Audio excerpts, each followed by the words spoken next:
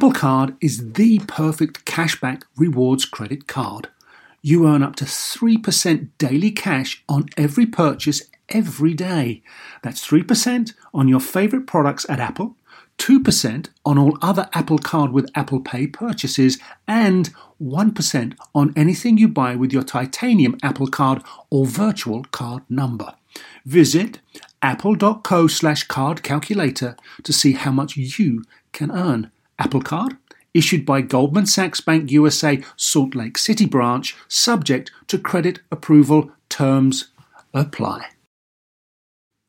When it comes to your finances, go for the credit card that's always there for you. With 24/7 US-based live customer service from Discover, everyone has the option to talk to a real person anytime, day or night. Yep, that means no more waiting for, quote, normal business hours just to get a hold of someone. Real service from real people whenever you need it. Get the customer service you deserve with Discover. Limitations apply. See terms at discover.com/credit card. Welcome to Star Talk, your place in the universe where science and pop culture collide. Star Talk begins right now.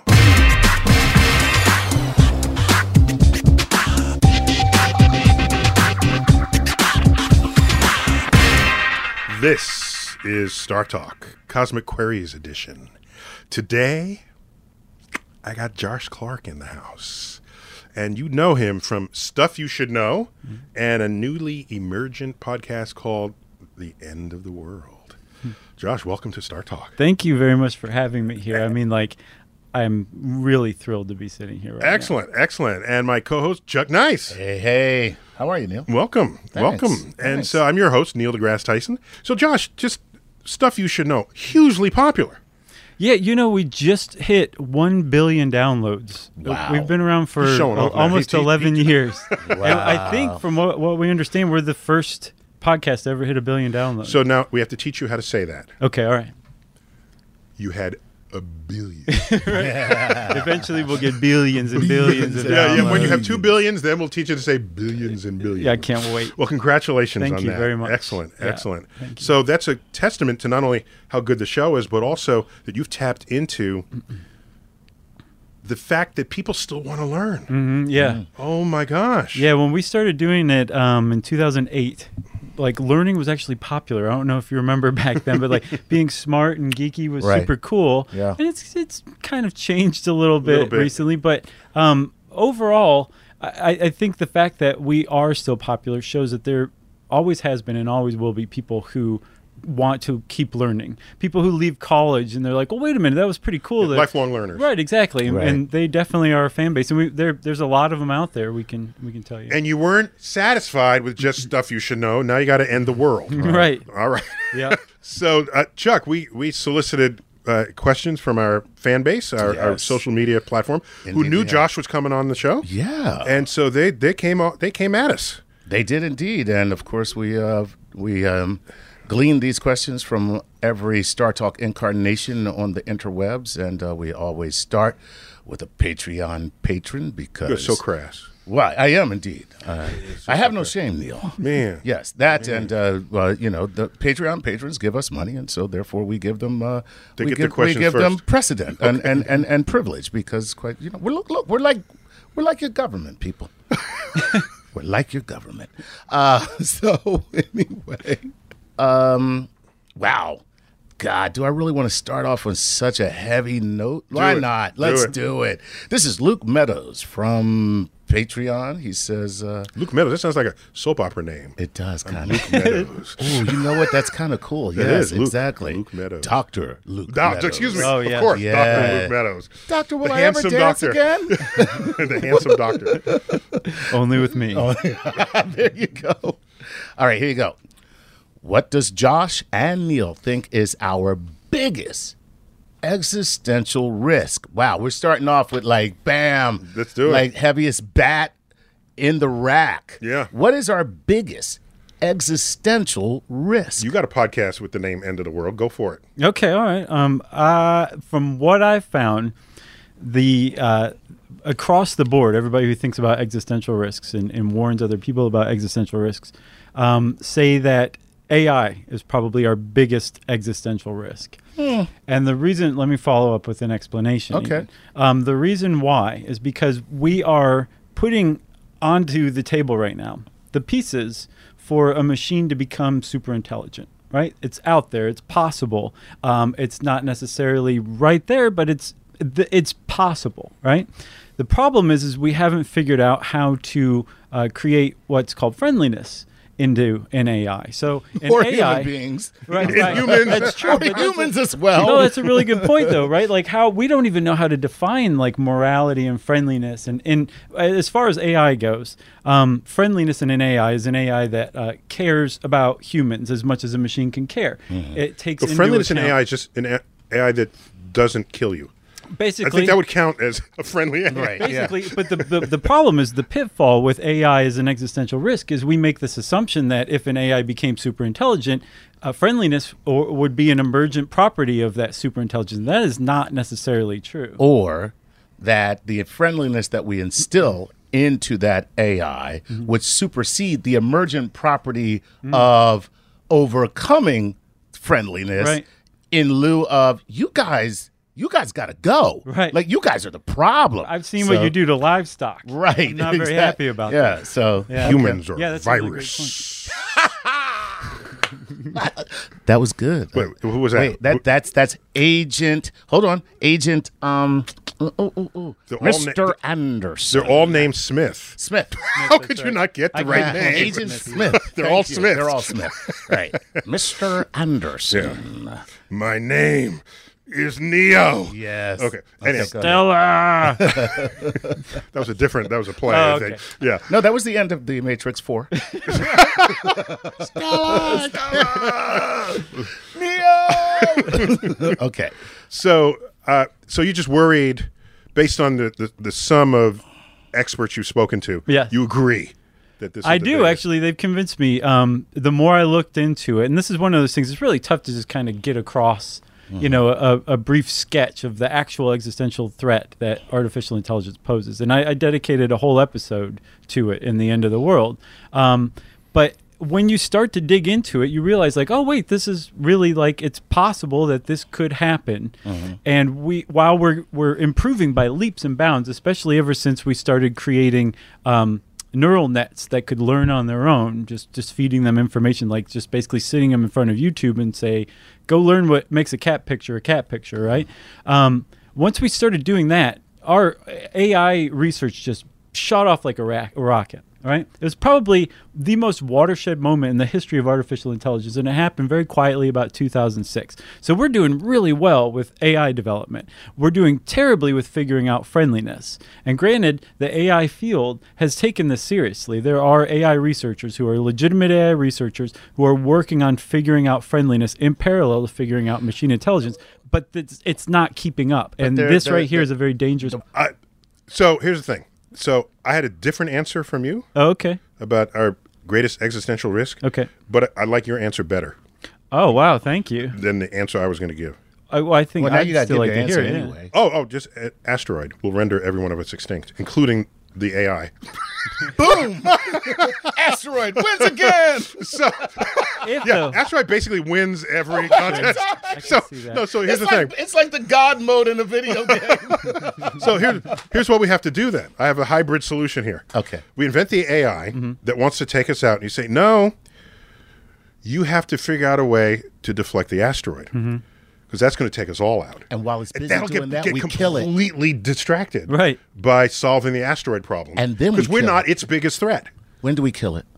Oh, so that right when it's looking up, then you unplug them all. sneak up behind it with a screwdriver.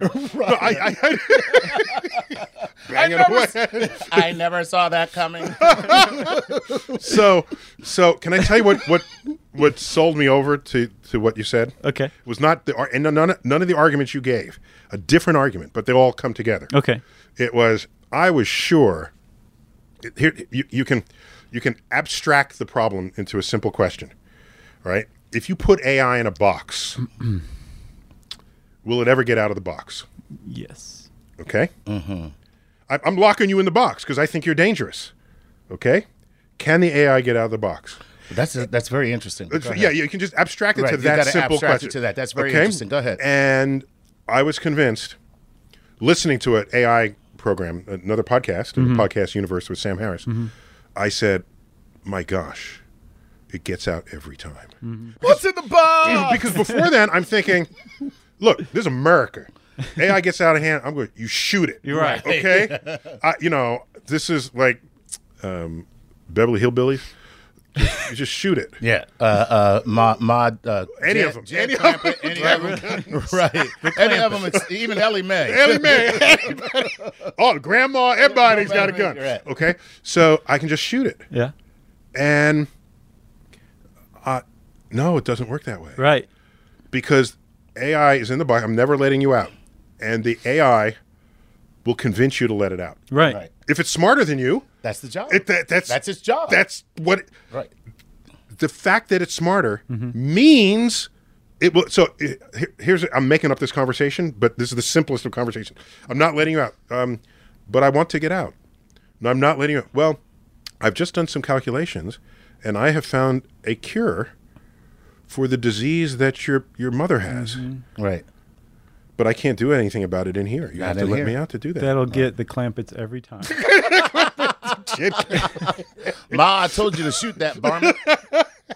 So I say, wow. And it can save everyone in the world? Yeah. And now it's AI out. gets out. Right. Gets out. That's exactly right. Or any of the locks that we've put around it, any of the protocols we've built to keep it in place. I think, as you were about to say, it's super intelligent. So by definition, it's smarter than basically all of us combined. Right. It's like saying. It's like a.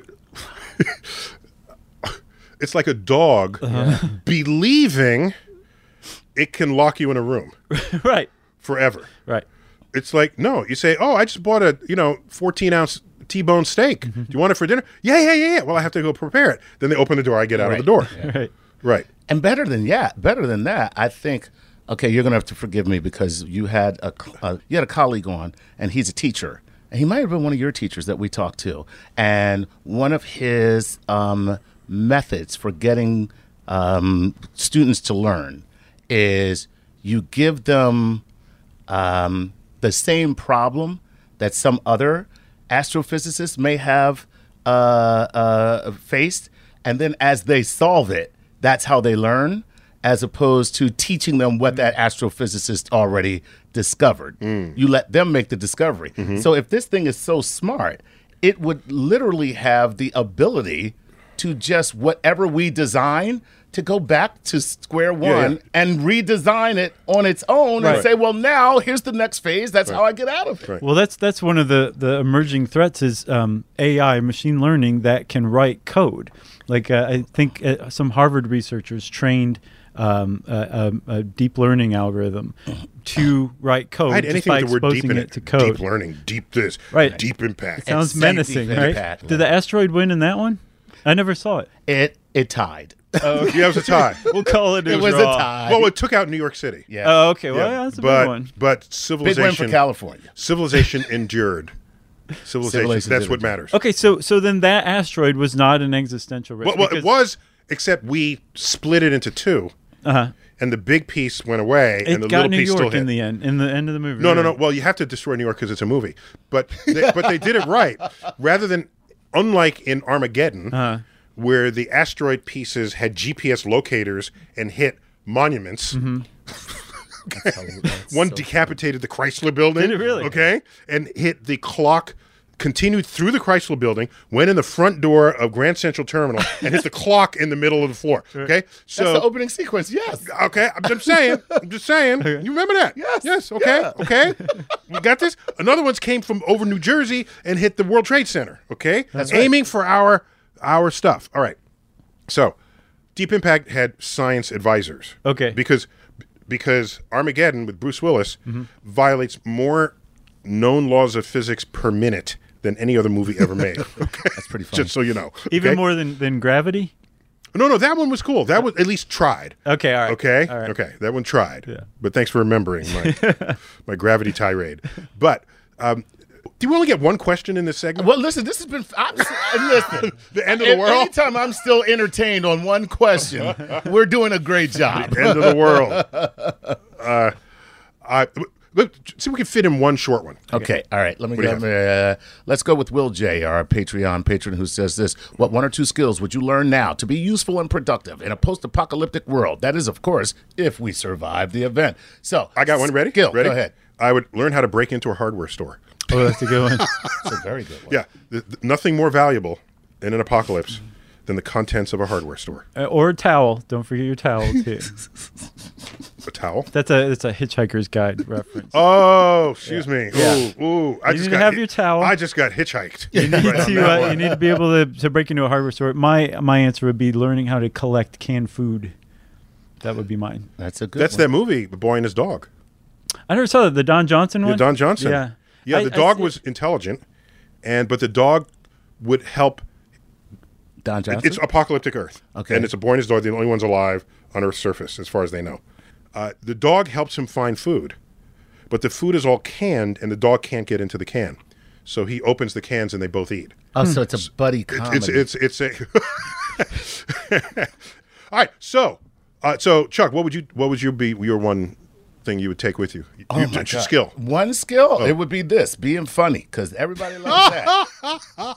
I'd be like, dude, get somebody laughing. They'd be like, ha, ha, ha. I'm like, yeah, can we break into this hardware store? So, and one other thing. There's one more skill you have to have. Okay. Thou shalt know physics. All right. Okay? If you don't know physics, just move back into the cave. It's kind of a superpower. Here's the reason why I thought about that. Recently, I was asked to review a book written by some MIT physicists and engineers. Okay. And it's called The Physics of Energy. The Physics of Energy. It just came out. Here My it is. God, that looks like a textbook. Yeah, that's heavy. It is kind of a textbook. Okay. Yeah. It's based on courses they taught. All right. Okay. The Physics of Energy. Robert Jaffe, Washington Taylor. And so I actually blurbed the book. Even books like this can get blurbs. Okay. I couldn't put it down. There it goes. You ready? Yeah. The page turner. Okay. All right. Here it goes. You buy one textbook this year. Okay. Here it is. This is it. Ready? Okay, go ahead. If your task was to jumpstart civilization, but had access to only one book, then The Physics of Energy would be your choice. Wow. Nice. Professors Taylor and Jaffe have written a comprehensive, thorough, and relevant treatise. It's an energizing read as a standalone book, but it should also be a course offered at every college, lest we mismanage our collective role as shepherds of our energy-hungry, energy-dependent civilization. Sweet. Book drop. Nice. Now, does that blurb have anything to do with the check that I see sitting on this table here from Taylor and Jaffe? No. That was just to cover postage. Oh, okay, Right, gotcha. So the point is, you don't want to have to wait for another Isaac Newton to be born to discover the physics, and then you want to start where you left off. True. And so that's what this book would do. Cool. That was a really good answer. Yeah. Okay. Better than the towel, I think. For I sure. don't mean. I Or don't the mean canned food I don't mean to besmirch. No, it's all right. Douglas all right. Adams here, but It was a jokey answer at best. so. Well, we just end that segment. We're going to come back to more cosmic queries on the end of the world as we know it. When Star Talk returns.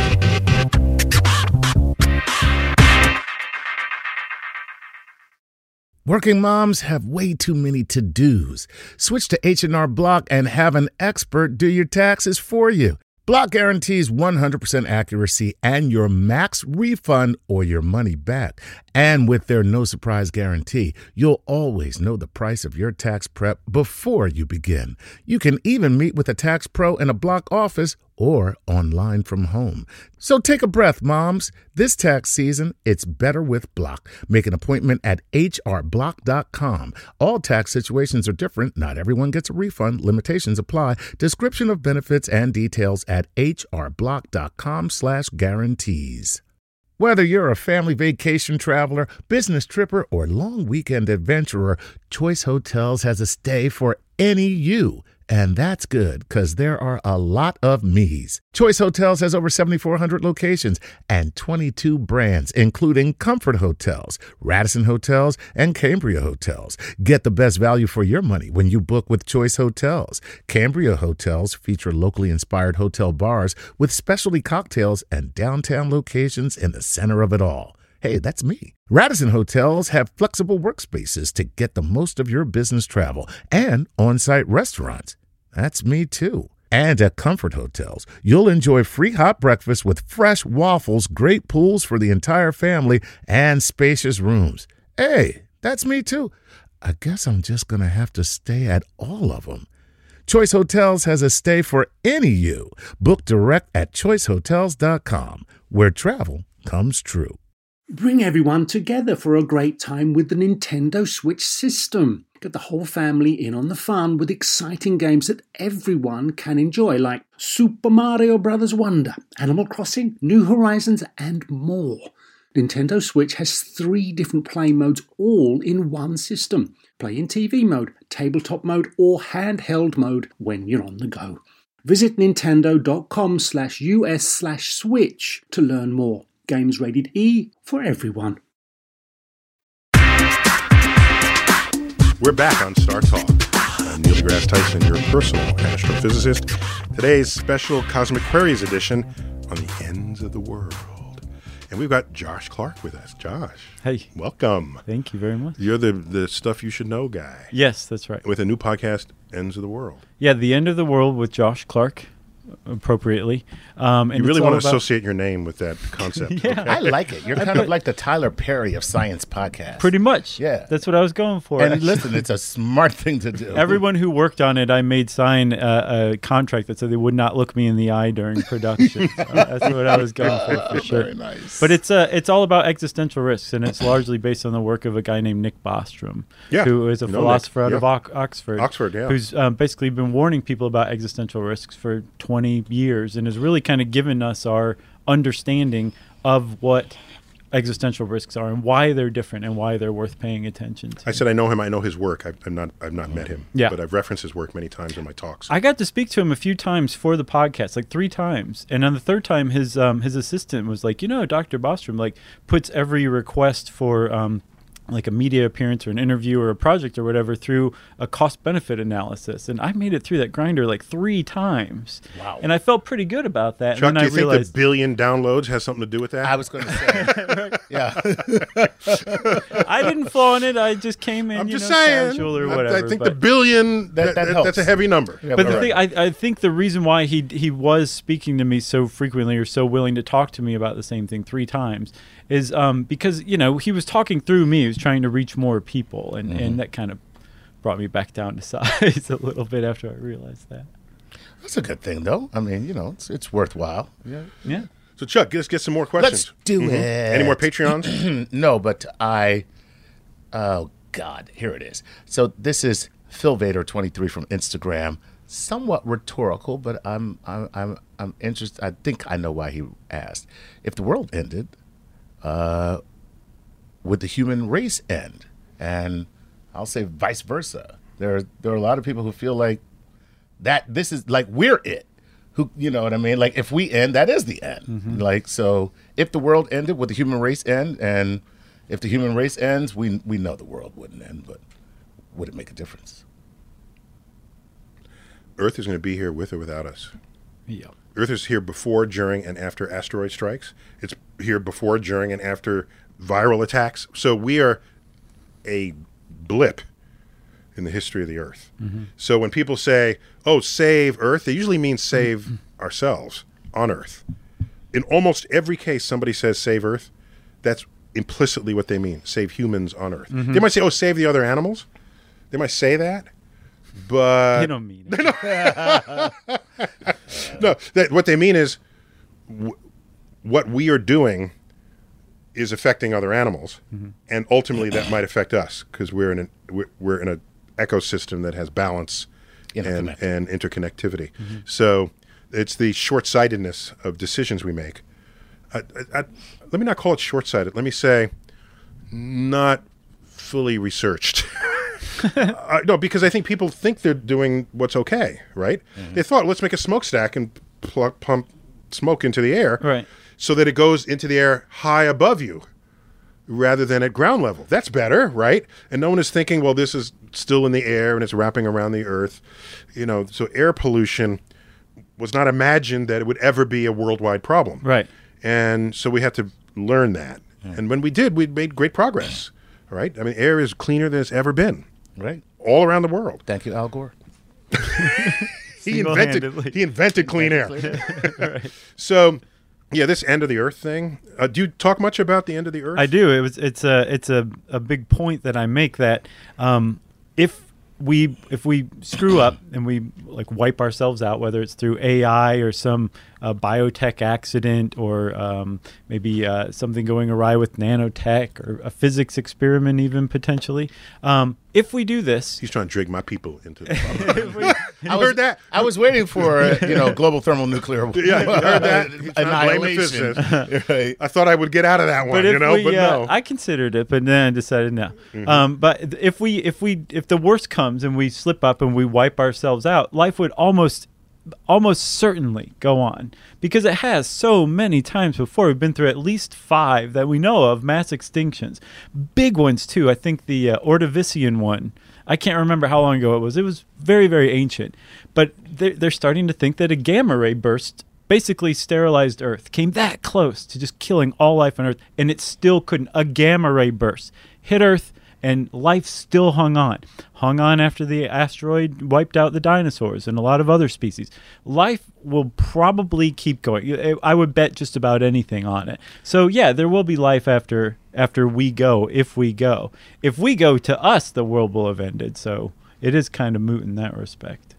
So one thing about the gamma ray burst is that was invoked after no one could find any other reason for how much life could go extinct. Oh, is that right? Yeah, I mean, it's plausible. Right. We have them in the universe. Yeah. Usually they're pointing in some other direction, or if they point towards us, they're very far away. Right. So the question is, in the statistics of this, could you have one that's nearby that points straight at us? And if it does, these are high-energy particles, high-energy light, and it first takes out the ozone layer. Right. The ozone protects you until there's no ozone. Right. But it keeps coming. So it's like the first line of defense that is now all massacred. Now it keeps going, makes it all the way down to Earth's surface. And those are high-energy particles that is incompatible with the large molecules that we call biology. Nice. So it just breaks apart your molecules, Right. and it kills everything. It'll kill everything. If you're in a cave, you'll survive. But you probably eat things that depended on things that died on Earth's surface. So would you survive even with the atmosphere burned away? Or the ozone layer? No, the ozone. Away? Yeah, would take out the ozone. So you'd have to go to places where you'd still be protected from the ozone, which would be underground. Yeah. Yeah. So, you would really like episode 4, which is about natural risks, including gamma ray bursts. And in the end, you'd be very proud. I conclude that they are quite rare and probably not going to happen. Yeah, rare enough so that really you should do things like buckle your seatbelt. Right. There's That's very good advice. But you can take care of both. You can take care of immediate threats like dying in a car crash while you're simultaneously thinking about more remote, larger threats as well. And but in proportion, you do that in a balanced way. Sure. Yes. Sure. Yeah. That is my new phrase now, just for when I'm going to have reckless abandon. Just gamma life. Right. Yeah. Yeah, but to Josh's point, if you take out 90% of the life and 10% survives, what you've done is pry open ecological niches that where the 10% of the life that remains can run. Now to just run and fill that. Well, you can make a pretty good case that if we are wiped out, we would leave the biggest ecological niche of all currently on Earth. Have you seen the book Life After Man? I saw the special on out Discovery or Science. Well, maybe Channel they made that like after the book. They did. Right, they right. did. Oh, sorry. I thought you were talking about a Lifetime special that I Okay. Christmas in Life After Man. So who do we keep trying to kill that lives with us? Like the mice and rats, right? Right. So if we're out of the way, what sets the upper size of a mouse or a rat? It's that it can escape from being killed by us by going to a pipe or a hole. If we're not there, there's nothing to stop the growth of rodents. which is like, what's the name of the capybara. That's it. What's that again? South America. The South capybara. America. That's right. It's a rodent that was this big. It's a river rodent. Yeah. Nothing. There's nothing to stop it. So then they would just run the world. Nice. Right. So, but They'd have museums Yeah. with human skeletons. with Teddy Roosevelt stuffed in it. Right? So there would also be nothing stopping the capybaras or the giant rodents from also gaining intelligence. It's possible that we like to think of ourselves as the only intelligent life on Earth, and that's just patently untrue. Right. We just have to expand our definition of intelligence. So perhaps we're the current endpoint in the evolution of intelligent life on Earth. But if we're gone, that doesn't mean that evolution of intelligence is just going to cease as well. So maybe 1 million years or 50 million years or 100 million years from now, the capybaras will be like exploring the galaxy or the universe. But that presumes that intelligence improves your survival. It doesn't? That's a very big assumption. But that is an assumption I would Look at the make. cockroach. It's doing just fine. Without any kind of brain that we would Okay, praise. That's true. But you can also demonstrate that if those cockroaches. if we take our intelligence, the cucarachas are smart. Wait, Chuck, are you actually have have a cockroach circus. I'm sorry, when I see a cockroach, I'm not saying, gee, that's intelligent. I'm really not thinking that. I'm sorry. Well, you're not as dumb as me. No, you can be so intelligent that you have devised ways of destroying your own genetic lineage. That is the entire point of the podcast that I made, The End of the World with Josh Clark, that we could possibly have become so intelligent that we might accidentally wipe ourselves out with that intelligence. This is my point. So therefore, an intelligent capybara might not be where evolution takes it. Right, okay, so let's say that we're following not a predetermined or prescribed process, but just one Which it that you never can is, bet right. is probably going to follow within a certain boundary, and that we're kind of in the middle of that boundary, and that the capybaras that came behind us would follow the same path, right? There's every reason to believe that if we wipe ourselves out, the capybaras will wipe themselves out too. And that goes to inform another thing that I go into in the podcast, what's called the Great Filter. This idea that it's possible that there is some barrier between the origin of life growing into intelligent life and that intelligent life spreading out into the universe, and that is why we seem to be alone in the universe, because the humans and the capybaras will always inevitably destroy themselves, probably because of their intelligence, because they gain, as Sagan put it, they became more powerful before they became wise. And that's that's a precarious position to be in, and that's the position that we're in right now. That's called adolescence. You know that, right? Technological adolescence, actually, is what he called it. Precisely, man. You nailed it. The energy to act, but without the wisdom to constrain it. Right. So there's a version of what you said, which surely you know about because it would have been in that same world of research that you did. It has to do with, all right, let's say we want to colonize. That's a bad word today. Settle another planet. Show up. Show up. Let's say we want to take a vacation. One-way vacation. Right. Pitch tent and not leave. Right. Permanent where vacation. we have to actually build a place to live. All right. So what happens? So you go out to the planet. And then, okay, what's the urge that made you want to do that? Well, it's an urge to, like, explore, okay? Or to conquer.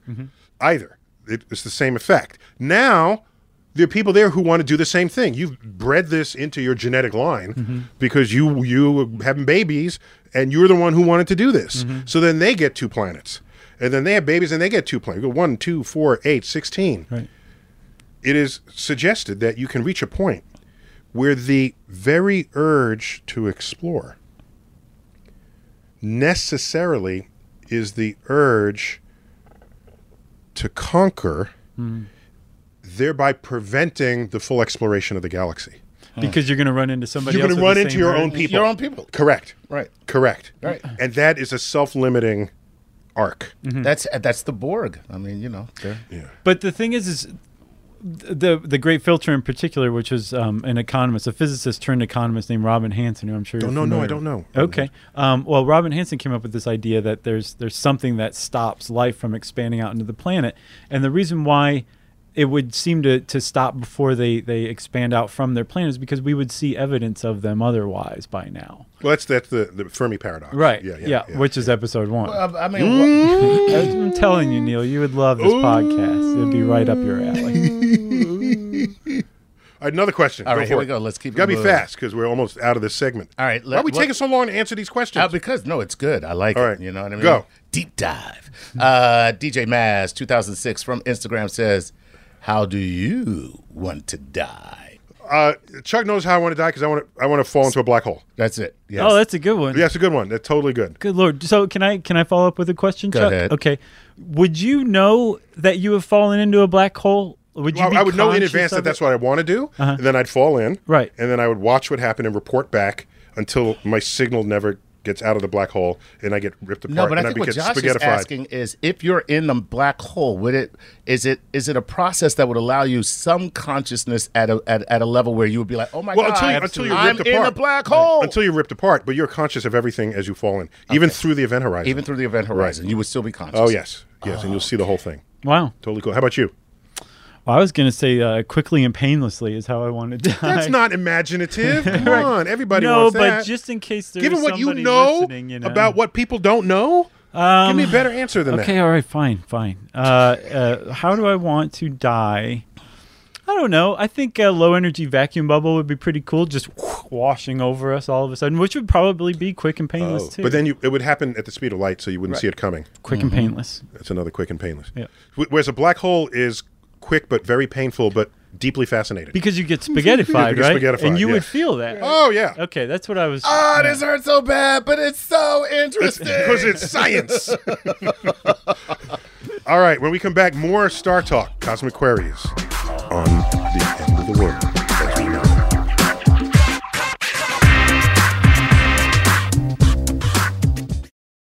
You know what shouldn't feel like rocket science? Planning a vacation your whole crew will love. With Carnival Cruise Line, it's all up to you. You can kick back or dive right into the fun. Paddleboard in the crystal clear waters of one of Carnival's exclusive destinations, Half Moon Cay in the Bahamas. Take an ATV ride through the jungle or just relax on white sandy Caribbean beaches. The fun continues on ship. From a ride on the Bolt roller coaster to a moment of pure bliss at the Cloud9 Spa. Kick off the evening with a craft cocktail at any of Carnival's dazzling bars and lounges and take your pick of restaurants from surf and turf to family-style Italian. Then settle in for an evening of live entertainment. Whatever your vibe is, you'll come home with plenty of stories to tell. So pack those bags, be sure to leave room for a few unforgettable memories because no one does fun like Carnival. Book your dream vacation at carnival.com. Ships registry, the Bahamas and Panama. eBay Motors is here for the ride. You saw the potential. And through some elbow grease, fresh installs, and a whole lot of love, you transformed 100,000 miles and a body full of rust into a drive entirely its own. With over 122 million parts for your number one ride or die, you can make sure your ride stays running smoothly. Brake kits, LED headlights, exhaust kits, turbochargers, bumpers, whatever your baby needs, eBay Motors has it. And with eBay Guaranteed Fit, it's guaranteed to fit your ride the first time, every time, or your money back. Plus, at these prices, you're burning rubber, not cash. Keep your ride or die alive at ebaymotors.com. Eligible items only. Exclusions apply. This episode is brought to you by Progressive, where drivers who save by switching save nearly $750 on average. Plus, auto customers qualify for an average of 7 discounts. Quote now at progressive.com to see if you could save. Progressive Casualty Insurance Company and affiliates, national average 12-month savings of $744 by new customers surveyed who saved with Progressive between June 2022 and May 2023. Potential savings will vary. Discounts not available in all states and situations. Star Talk is back. I got Josh Clark with me, who has a new podcast on Ends of the World because he wasn't happy with the 1 billion downloads of Stuff You Should Know. He's still at it, so glad to have you on the show. Thank you. So we're doing it's a Cosmic Queries edition, and Chuck, we spent so much time answering only a few questions. Yes. We got to make this whole segment a lightning round.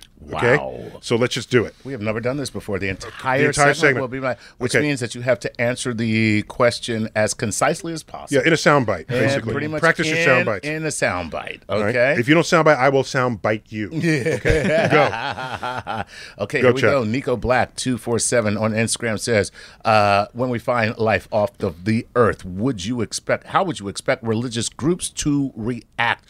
Would they change? Thanks, from Illinois. All right, go. They would freak out, I think. Some religious groups would freak out because life on Earth, human life on Earth, intelligent human life on Earth is believed to be the sole creation of God. But so many other religious groups will be totally down with it and just see it as a greater part of God's creation. All right. Bing, bing. Let's move on. This is Liam Beckett on Instagram who says this. Do you think as a society we will ever get past biased news from both sides or only become more divided, speaking of the end of the world? Yeah, totally. I think this is just kind of like a temporary problem that we have, and we are going to continue to advance. And as we advance, we will be less divided. That's my hope, at least. Neil? That was beautiful. Yeah. Thank you. That was unrealistically beautiful. Really? You think so? Oh, it's just a phase we're going through. It's not it's not the beginning of the end of civilization. My issue is people try to beat each other on the head to convince them of your own opinion and try to get you to vote in ways that align with their opinion when there's so many things out there that are objectively true that we should all agree on what is objectively true and then base civilization on that. And then after that, celebrate each other's diverse opinions rather than beat each other over the head for them being different. But I think that's a point that we can conceivably get to, and when we do, we will be less divided. So really, you just said the same thing I did. Oh, there we go. All right, time to move on. All right, next question. Rex Young. Oh, wow. This is Francesco Sante says, as long as humans have existed, I assume we have looked up and felt a connection with the universe, even if we didn't have the insights of astrophysics and cosmology. Do our atoms? No. All caps. That they came from up there? No. Next question. Next question. No. So John Kennedy, I think President Kennedy, before he was president, as you may know, they have a home in Hyannisport. Right. So the ocean coastline is not unfamiliar to him. They own boats, this sort of thing. He spoke often about the allure of the ocean and wondered openly whether we are drawn to the ocean shore because our genetic profile may remember that, in fact, our vertebrate history is owed to the fishes in the sea, and that we're somehow pulled back to it. So I can poetically agree with that, but there is no way we could have known that we are stardust without modern astrophysics telling us this. I think we will look up and wonder, but I don't think it's because there's a genetic connection. I think it's because we just want to know if someone up there is going to eat us. That looks dangerous. We're looking up at the universe the way you look in the brush. Is something there going to harm me? If it's not, then otherwise it's a beautiful thing to look at. Yeah. Interesting. Okay. All right, next.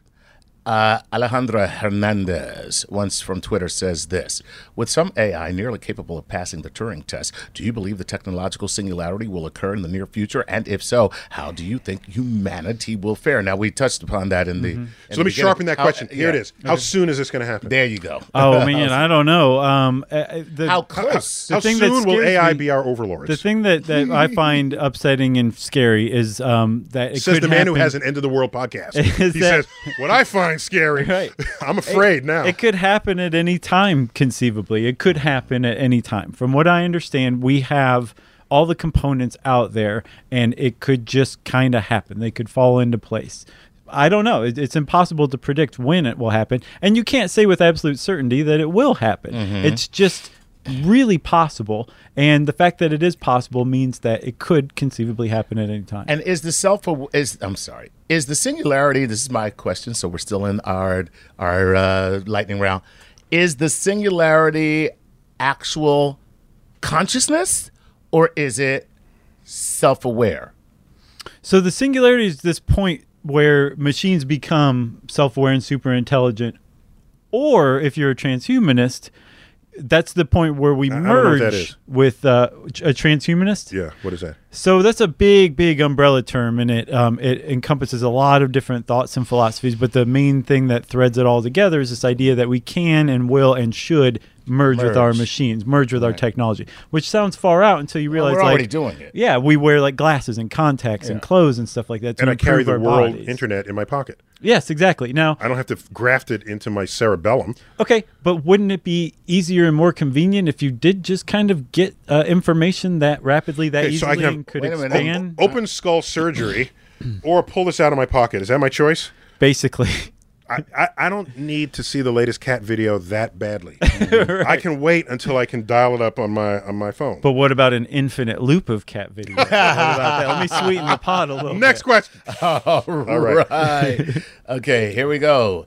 Rex Young, you almost touched on this, but from Twitter says this. Rex wants to know, any general advice on how to foster peace in the world, locally, online, or in the world at large? I'm glad that this person... So that would then preclude, if you succeed at that, that means total worldwide warfare is off the table as an existential risk. So that's an important question. Right. Right. So, yeah, I think that that seems to be found in the organizations and the institutions that we build. From what I understand, the moral progress of humanity has been kind of tied to the global community that we've been developing. And as we spread out and understand and meet more and more people and connect with more and more people, that seems to be in lockstep with this movement toward peace on a global scale. He's so hopeful. I really am hopeful. I'm deeply hopeful for the future of humanity. I'm also worried, but I am hopeful for sure. Wow. That's really cool. That's so beautiful. It is. Thank you. I'm a comedian. I mean, I wish I was that. Pretty. I'm not that hopeful. If I were that hopeful, I'd be unemployed. I mean, I still give us a very low chance of making it to technological maturity and safety. But I am deeply hopeful that we will, and that if we do reach that there will be a much more peaceful species that we are. All right, cool. I don't know how much time we have. Keep going. Just do it. Do it. This is Fyodor Popov. Fyodor? What? Fyodor. Fyodor. But not Theodore, Fyodor. Fyodor. That's the original version. Here we go. What do you think are the best ways to keep abreast of current developments in the study of existential risk? There are great websites out there like those of Future Humanity Institute and Future of Life Institute. Neither is very active on social media. Have you ever specifically researched the various topics you've explored since you finished the series? Yeah, actually, great question. Go for it. So a couple of things. I'm planning on doing a follow-up to the End of the World podcast, these first 10 episodes.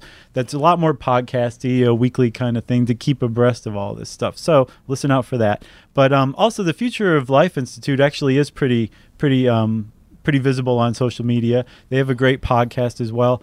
But that's a really important point. Right now, as far as existential risks are concerned, there's a lot of academics writing really smart papers, and you have to go grind those up to understand what's going on. So that's one of the reasons why... I'm an academic. We read the papers. Right. Don't grind them up. Well, I'm a non-academic. If you're non-academic, you grind. That's exactly and use right. them as... You grind. You just go, just in God. all fairness, academic research papers are very dry, Right. and very jargon filled. Yep. And they're really hard getting. You have to teach yourself how to read an academic paper. So it is a grind for people like us, Yes, right? it is. So that's why I made this podcast, and that's why I plan to continue to make the podcast, because I will grind the stuff up and then try to explain it so that it's not just You'll academic be our papers that are out conduit there. to our extinction. That would be great. If we're going to go extinct either way, I might. You want to be that? You don't want to be the guy, right? All right. I get bored, so you don't have to. There you go. All right, here we go. I got another one, I think. Yeah, I go. got another one. Here's this one. This is Mario Gert.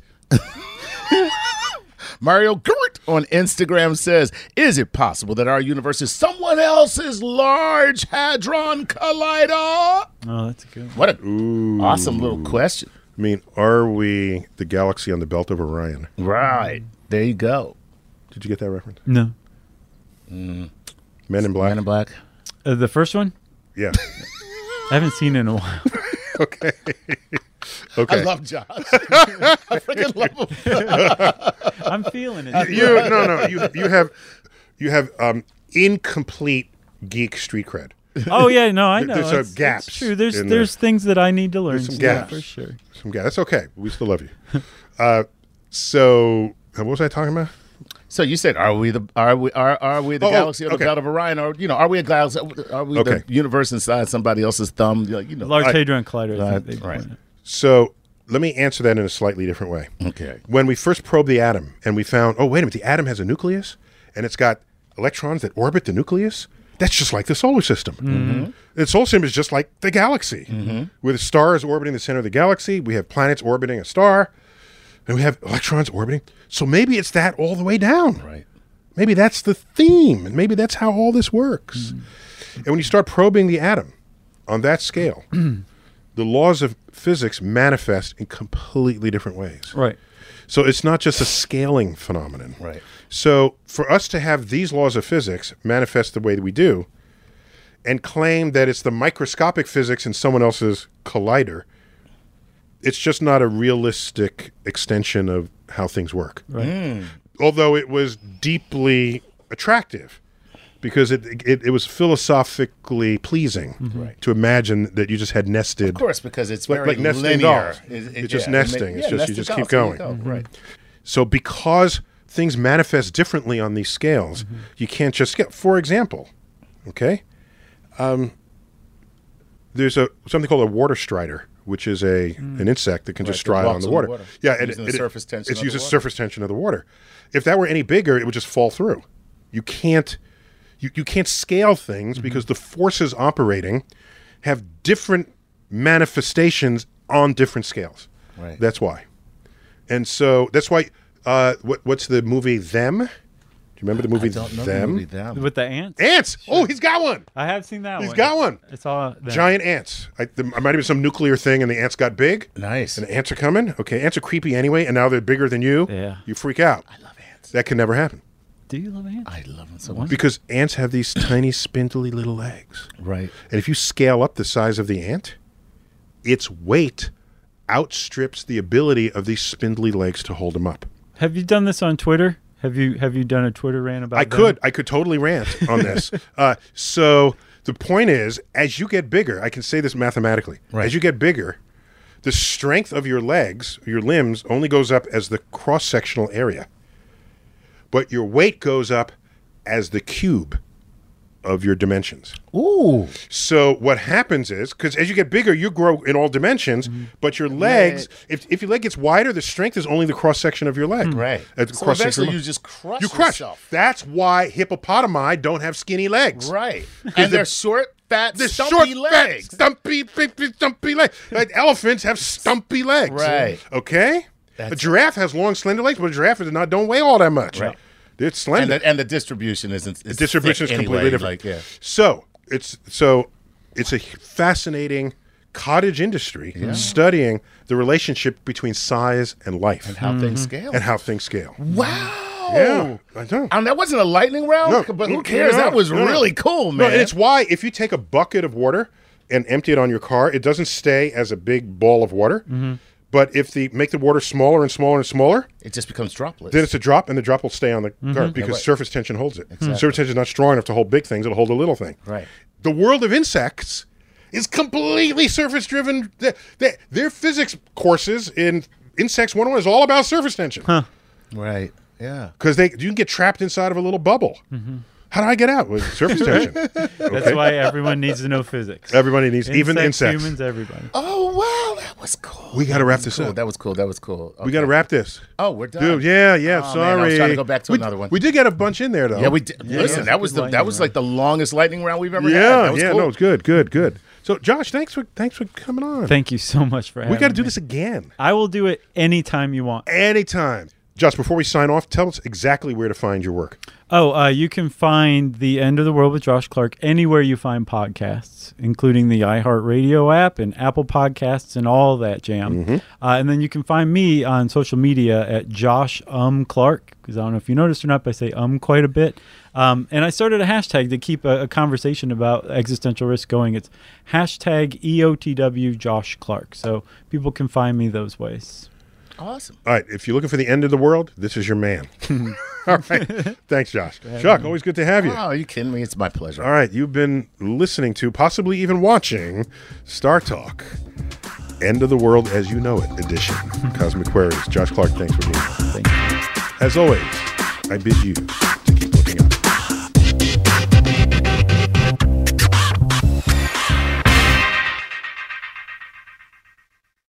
When it comes to listing your home for sale, everyone and their mom has advice. Oh, honey, who's going to want to buy this place? On a cul-de-sac? It's literally a dead end. But for professional advice, a RE/MAX agent actually knows best. Let's start with a neighborhood analysis. I've been seeing lots of buyers looking to move here. RE/MAX is the most trusted name in real estate. Visit RE/MAX.com or download the RE/MAX app to find the right agent. The right agent can lead the way. Based on 2022 BrandSpark American Trust Study. Each office independently owned and operated. In a fast-paced world, every day brings new challenges and new opportunities. At Strayer University, we know a thing or two about getting and staying ahead of change. For over 130 years, we've been providing students like you with innovative tools and customized support, so you can find your way forward and always keep striving. Visit strayer.edu to learn more. Strayer University is certified to operate in Virginia by Chev and has many campuses, including at 2121 15th Street North in Arlington, Virginia.